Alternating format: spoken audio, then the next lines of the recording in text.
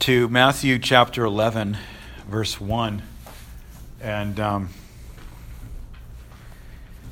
John leaves tomorrow, right? You're moving tomorrow. Tuesday. So you got enough movers? You need some help? I'll let you know if you're available. Yeah, we are. I'm available. Just text me like an hour ahead of time if you can. And whoever wants to help. It's not a lot of packing, but so he's going to be moving back. So we're going to miss him, but we might have to come to St. George and just visit you guys. So, but Daphne is she is a friend of ours for many years, and she moved down here with her husband. 5 years ago? October 2010. Okay, 6 years ago. Almost 6 years. That's amazing. So she was Austin's 6th grade teacher. Mm-hmm. Austin now is in Baltimore in Bible school. We sent him off this week. So we got to comfort the Lyons family because they all miss Austin, and we got to pray for Michael because now he's got to take on the big responsibility of being the oldest sibling in the family, right? And he does. And he's doing good. Matthew chapter 11. I just want to talk about doubt this morning. A little bit about doubt. Does anybody know what that means? Doubt.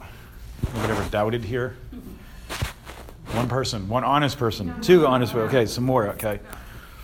And I was thinking about this, and I think a lot of times we find in our life a system of thinking, because we're good moral Christians, we're thinking, oh, I can't do that.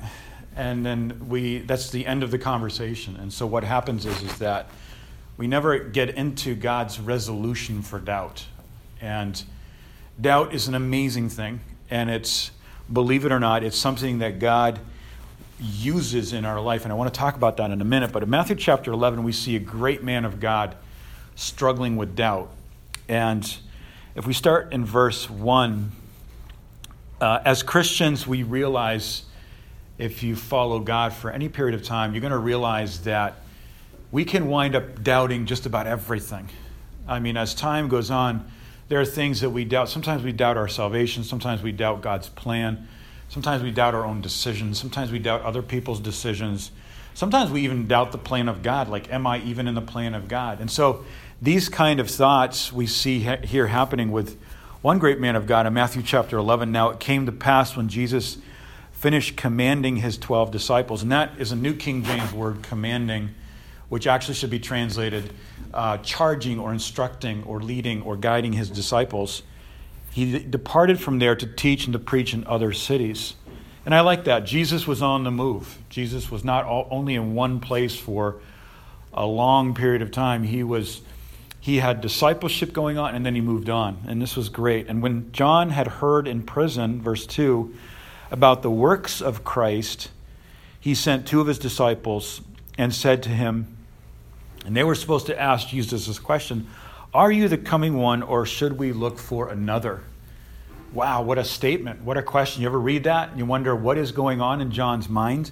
Why would he be sending 2 of his disciples to ask that question? I like the Bible because the Bible is, if you read it carefully, it's a book of, there's a lot of honesty. There's a lot of things going on in people's lives that if I was to write a religious book, I wouldn't put certain things in there. I'd be writing things like, and Abraham believed everything that God said and never doubted and just followed God and his perfect plan, and God blessed him abundantly, and there was no sin in his life. That's not the way that goes in the life of Abraham. We see in the book of Hebrews, and I say this a lot because it really means a lot to me, Hebrews chapter 11 is not the hall of fame for the super faithful spiritual ones, but it's a hall of fame of just human beings that discovered a faithful God. And as they departed, in verse 4, and Jesus answered and said to them, go and tell John. So Jesus is going to explain to John, who's now in prison, he's going to address John's problem. And when we look at the way God ministers to people through Jesus Christ, Jesus is ministering not to people on the level of what they're supposed to be doing, but he is ministering to them right at where they're at, where they are at with whatever level of faith or capacity that they have.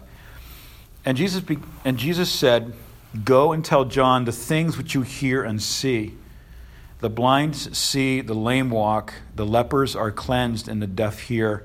The dead are raised up, and the poor have the gospel preached to them."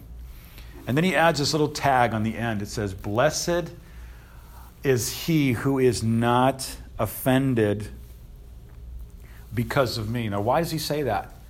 Why is he saying that to John? Blessed is he that is not offended in me or because of me. Here is what's happening in John's mind. And I've spent some time thinking about this and thinking about John. John the Baptist represents an era of the Old Testament that is coming to an end. John the Baptist comes. He is the last of the prophets. He is described by Jesus later as the greatest of the prophets, because John the Baptist is a representative of the Old Testament, but he gets to actually see the coming Savior who is bringing a new era, a new time called the time of grace, the time of redemption. And so here is John. Remember in Matthew chapter 3, remember when John the Baptist is out in the wilderness? I was thinking about it. I met a guy yesterday at Golden Corral in Galveston, and he said, "I'm from Odessa, Texas." And he goes, "It's just so hot out there." He just says it's like the wilderness. And we talked a little bit. He was a Christian, and we had some good short fellowship. And I imagine John the Baptist out in the wilderness in this extreme heat, and he was eating locusts and honey. What a diet, Definitely gluten-free there, right? No fat. I think he was a pretty lean guy. And he had his clothing on inside out because it was a statement of the lack of comfort. And his message was a message of two things: repent and be baptized, because the kingdom of God is at hand. The kingdom of heaven is at hand, remember? And so John the Baptist's message was to repent, change your mind. And that's what repentance means, a change of mind, and receive Christ. It was a very evangelical message. And so John is preaching this message. Jesus comes on the scene. Jesus is baptized in the Jordan, actually at the same location historically of where the Israelites cross into the promised land. He baptizes them there. And it's actually, some commentators say that it's even possible that as Jesus was getting baptized, they could look up and see the stones from where Joshua put all the pile of those 12 stones, where each one for a tribe of Israel. And he's being baptized there. And then Jesus starts his ministry. He starts his ministry preaching and teaching. But John continues his ministry as well. And so there's a little bit of a difference there in John's message and Jesus' message. Jesus' message is believe and you shall be saved. John's message is repent and be baptized. And so we see an era coming to the close being overlapped by a new era, which is the message of Jesus and the message of grace. And so we see in John chapter 3, and I'm going to get to the point in a minute, John chapter 3, verses 22 through 36, we find that John's disciples begin to have a bit of a conflict with Jesus' disciples. I'm not going to read it today, but we see that John is still living in his message. He's still living in what he was doing. He baptizes Jesus, and this is just now my theory. This is not thus saith the Lord. Don't quote me on this. That I'm not writing a theology book on this, but it's just my thought, my just theory, that John was struggling with what he thought Jesus was supposed to be and what Jesus was. Because we see a lot of people in Jesus' time with great expectation. Here's John that baptizes Jesus, behold the Lamb of God. I mean, here's John in his great, powerful preaching, and he's introducing Jesus coming into the ministry, starting his ministry the last 3 years. But there's a problem. John may have had, like some of his disciples had, a wrong concept of who Jesus was supposed to be. Jesus is going to come in, and he's going to set up a new kingdom. He's going to get the Romans off our backs. He's going to make Israel great again. He's going to set the whole nation up and turn us into some incredible world power where we're going to be ushering in the physical kingdom of God. but they had their eschatology a little off. They were off. They didn't understand that the kingdom would first be invisible, then later would be visible. And so here's John. He gets arrested, and he's sitting in jail. And there's a guy that, when I was in Philly, there's a lot of people in jail up there. I don't know, very interesting place. But we went and visited this one guy in jail, and he said, I've had a lot of time to think. And jail is a place of thinking. And so John is sitting here in jail, just beginning to doubt. He's starting to rethink things. He's like, well, I thought Jesus was going to be like this. I thought the plan with God was going to be like this. But the message is, it kind of is the way God said it is, but it's just different. And I'm a little disappointed. I'm actually very disappointed.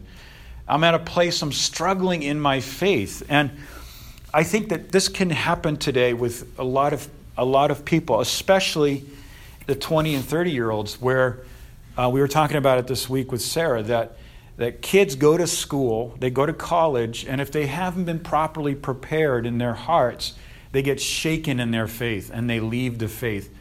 Barna Research says that 70 to 75% of high school graduates that go on to college leave the basics of their Christian faith because they are not prepared to face the doubts and the questions that are thrown at them.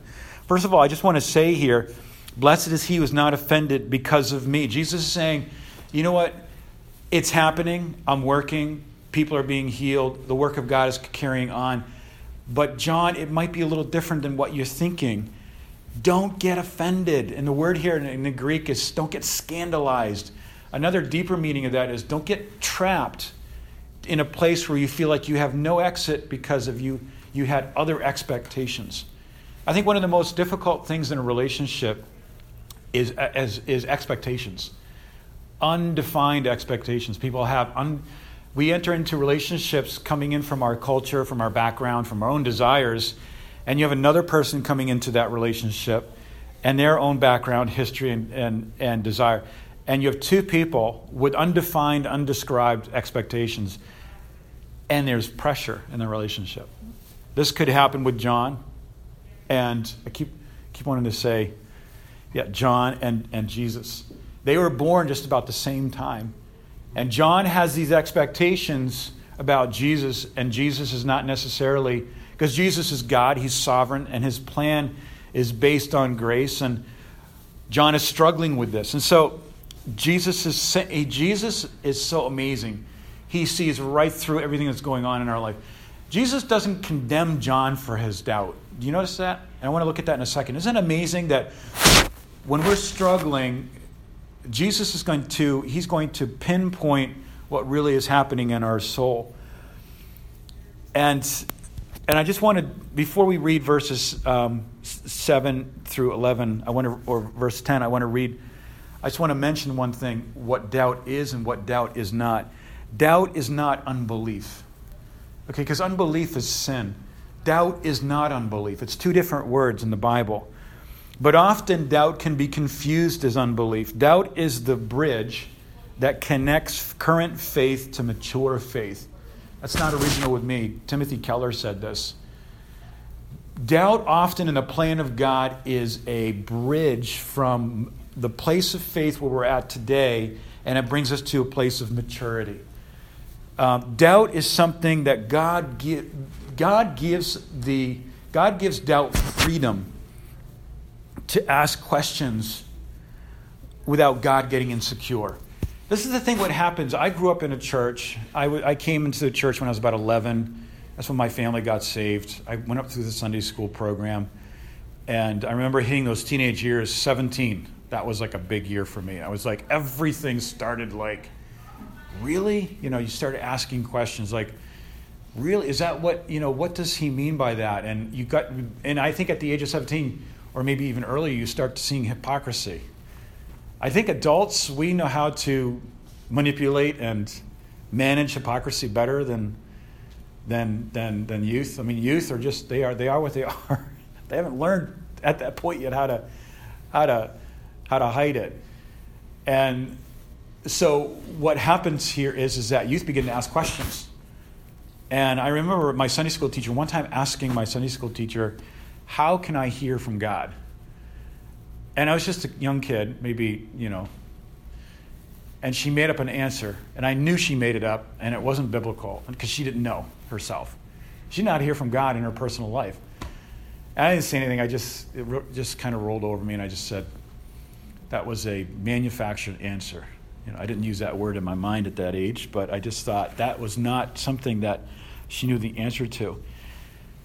And I remember kind of being brushed off. And this is what happens with people, that if we don't know God, and if young people are not around people that are hearing from God, then I think that they're going to detect being pushed away, and their doubts are not going to be addressed. I think that an insecure person, when they are questioned by a doubtful person, is going to, if they're not secure in God's love and secure in what they know, they're going to push people away. And when we push people away, then that's when doubt goes unaddressed and there's a crisis coming up in the future. I think it's wonderful when people ask questions because we're not insecure. Ask questions, because if you know God and you know the Word and you're growing in the Word and somebody asks a question, that's exciting. I like that. I like when someone says, you know what, I don't know if I agree with that. I'd like to ask you more questions. I want you to answer my questions. And that's what God is like. God is not insecure. When we have issues in our life, like John in jail, and things are not going away the way that we thought they were going to go, and we're a little angry at God. Not a little, but we're just, we're actually very confused. And at that moment, God is waiting for us to come to Him at His throne of grace in Hebrews chapter 4, verse 16.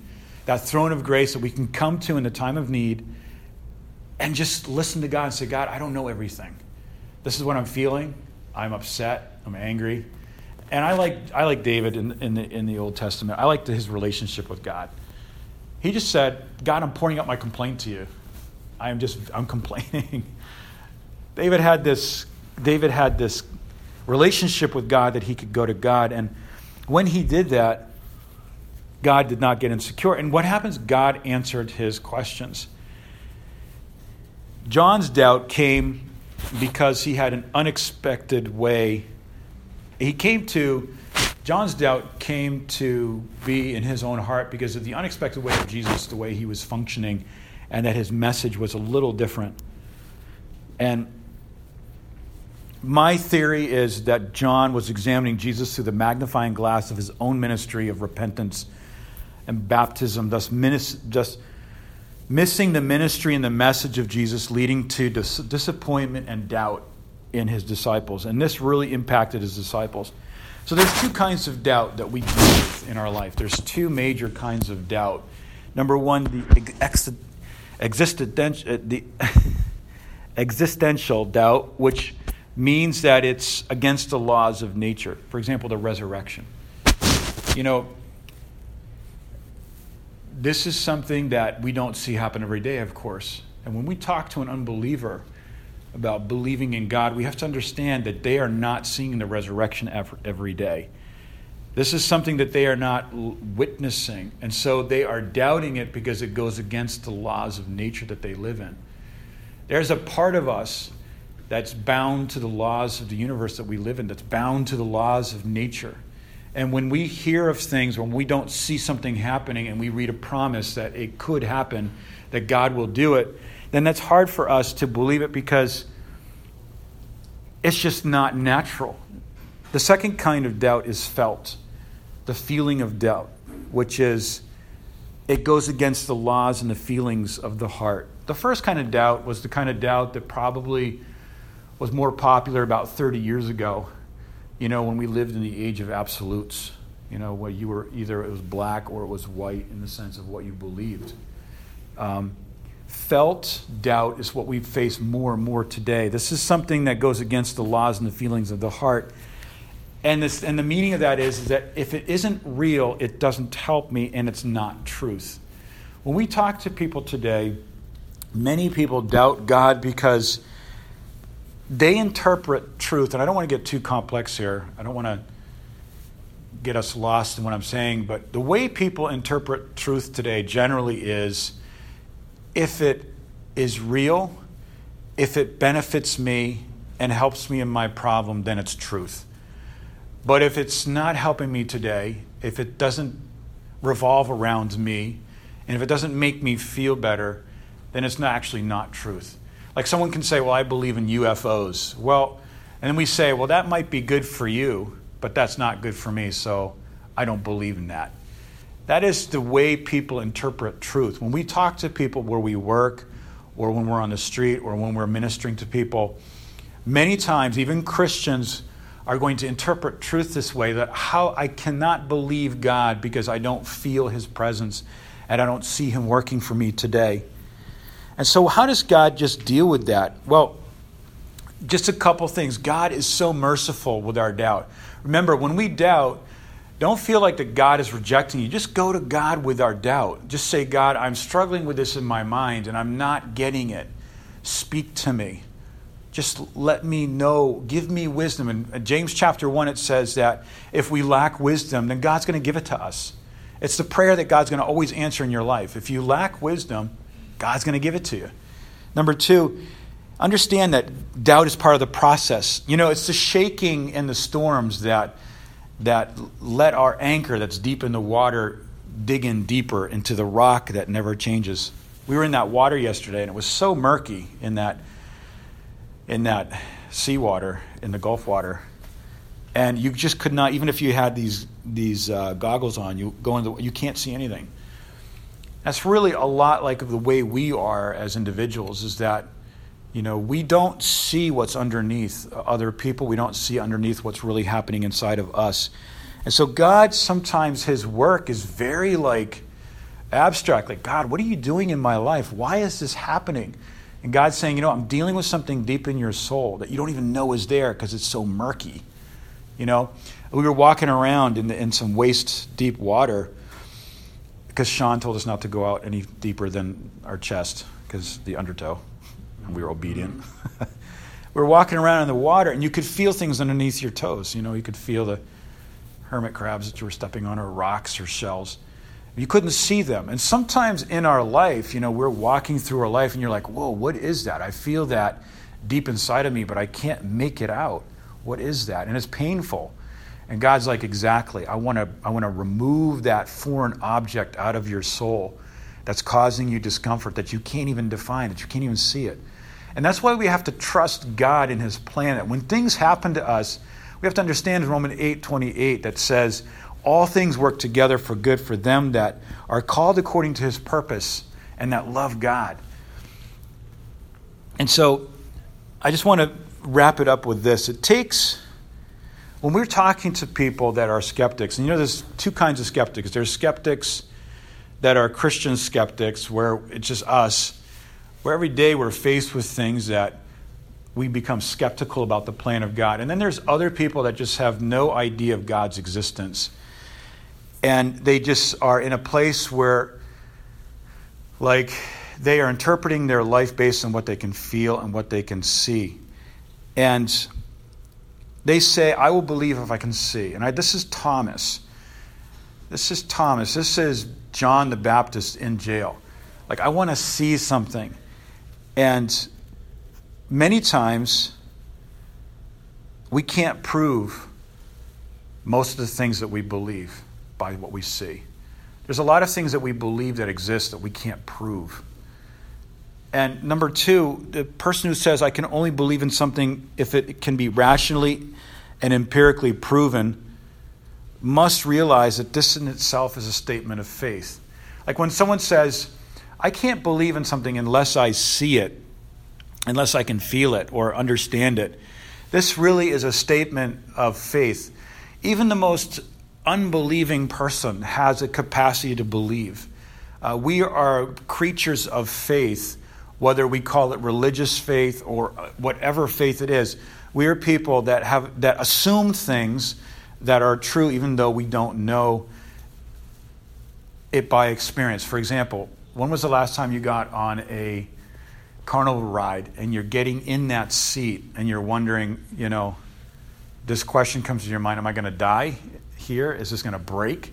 I remember when I had laser surgery, and it's just on my eyes, it's quite an amazing thing that when they do it, I want to just spare you the gross details, but it's quite they're just literally cutting your eye.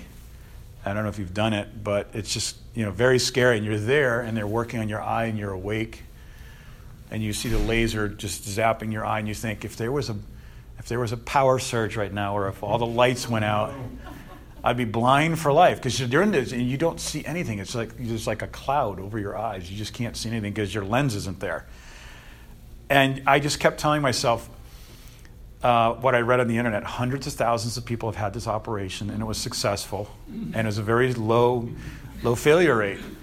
And they come before the operation. They give you this Valium thing, and they said, this is going to make you feel better. It did make me feel better. I didn't feel anything. No. I don't know if it was just placebo or whatever it was. But the lady next to me, we're all dressed up in our things, ready for, and she's waiting in line after me, and she goes, I'm so nervous. I don't know if this is going to work, and they actually say that sometimes during the operation, people just freak out because your head is like mobilized. You get this thing, it's mobilized your eye, you're just like looking into a light. And there is a moment during the operation where you just like, you feel like you're going to lose control. I don't know if you guys have been there, but you just keep telling yourself, like, okay, the people have gone through this, and I'm assuming that this is going to be okay because people have had it and they like it. And I had the operation. I suggest that everybody does it. It's a 3-minute operation. It's amazing. It was really great. And I have to just wear reading glasses now. And we have to understand that people are people of assumption, and they are going to assume something whether they see it or not. And to believe in God to not believe in God takes more faith than to believe in God. I just want to finish this message with this, that when we face doubt about the plan of God, it's most likely because we had certain expectations naturally in our old man that are hindering what God wants to do. And these concepts, God has to break them sometimes. And we don't know what God is doing, but God is breaking our concepts, and he's teaching us to look at Jesus. Look at Jesus the whole time. I heard this one story. We have a Finnish pastor overseas, and he used to be a deep-sea diving instructor. And what he would do is he would take people that were learning how to do deep-sea diving, train them, teach them, and then usually their first dive would be the most difficult. He said, we would go down deep into the water. You can't really talk to each other. You can only do sign language, hand motions. And he said that when you're so deep in the water, the worst thing that you can do is panic and shoot up to the top, because then you're going to have the bends. And he said sometimes his students would panic, and they'd be very deep in the water, very deep. And to rise to the top would take a good amount of time. And he said the way I would calm them down was to grab their face mask and look right into their eyes, and just look right into their eyes and make them look right at me, and just do that. And he said that always calmed them down. When we are in a state of panic and we don't understand what God is doing, we can't look at a lot of different things. Job did not have a lot of theology he could lean on. He just could look only at Jesus Christ. When we are struggling in our faith and everything around us is shaking, we got to look into the eyes of Christ and understand. And how does it mean to look into the eyes of Christ? Just open the Bible, read the Gospels. Look into the eyes of Christ and understand who Jesus is. Because he's a person. He's not a religious ideology. He's not a philosophy. He is a living, breathing person. He's a person that accompanies us. He is with us. He abides in us. He is here today. And when we look into his eyes, we see the promises of God. I will never leave you nor forsake you. Maybe we've had a very negative experience and we say, how can I reconcile that with the goodness of God? Well, if we're teachable, then that negative experience is going to teach us so much. I think that sometimes the difficulties in our life teach us much more than the blessings. And when we go through difficult times, Abraham spent 13 years where there was no conversation with him and God. People say, well, I haven't heard from God in my life for just years. It's okay, because if we look into the eyes of Christ, that silence instructs us into a stability. And instead of taking our doubt and going into sin and going into things that are more immediate, we just take our doubt and say, God, here it is. No condemnation. You understand me. I'm a human being. Here's my doubt. Speak to me. I'll just finish with one story. There's a British guy that I went to Bible college with, and he was a scientist before he got saved and before he came to Bible college. And he said, I had so many questions. I was so skeptical about God. I had so many questions and so much just fragmented information in my mind about God and his existence or his lack of existence. And he just said one day to God, he said, God, if you exist, reveal yourself to me. And God revealed himself to him in a special way where through the Bible, he just read the life of Christ in the Gospels. And he said, instead of God answering all of my questions, he gave me Jesus Christ. He gave me the person of Christ, the life of Christ, the works of Christ, and the understanding of Christ. And at that moment, all of my questions were answered because I met the person. You know, when you know the author of a book, you're going to understand the book so much better. If you don't know the author of a book, then it's going to be hard sometimes to understand that book. But if you know the writer of the book, how many of you that know authors of books, and when you read their book or their poetry or their material, it makes so much sense. You know where they're coming from. That moment when we find ourselves, like John, in jail, maybe we got off track because we were into our thing and not what Jesus was doing. Maybe we got disappointed because we were expecting something else. At that moment, don't get offended at God. Don't say, you know what, I'm just throwing in the towel. And here's another thing. Sometimes we don't even get offended. We just don't deal with it. We just say, okay, I'm going to push that off to the side. That's something I just don't know how to deal with. And that's what most of us do. We just leave it in the unresolved section of our soul. And that unresolved section starts to grow, and it creates pressure and anxiety. And we just be quiet before God. Just listen to God and understand, you know what? John the Baptist, you're not in control. You're not running the show here. You know, Joshua, you're not running the show here. Take your shoes off. Worship. John, I was reading yesterday, and this week my meditation was Joshua chapter 5, where there was the circumcision, there was the worship, you know, there was that, you know, and before we can understand the plan of God, there's got to be worship. And so I just want to close with that in our doubt, we can either be like John the Baptist doubting, which is okay, or we can be like Paul and Silas in jail. We just worship God. And when we worship the Lord and say, God, I don't understand, but I'm just going to worship what I know about you. I'm going to just function in the faith that I have. And when we do that, we can let God be God, because God wants us to go deeper in our life with him, and not just, he doesn't want our works, our energy, our talents, which are important, but God wants our heart.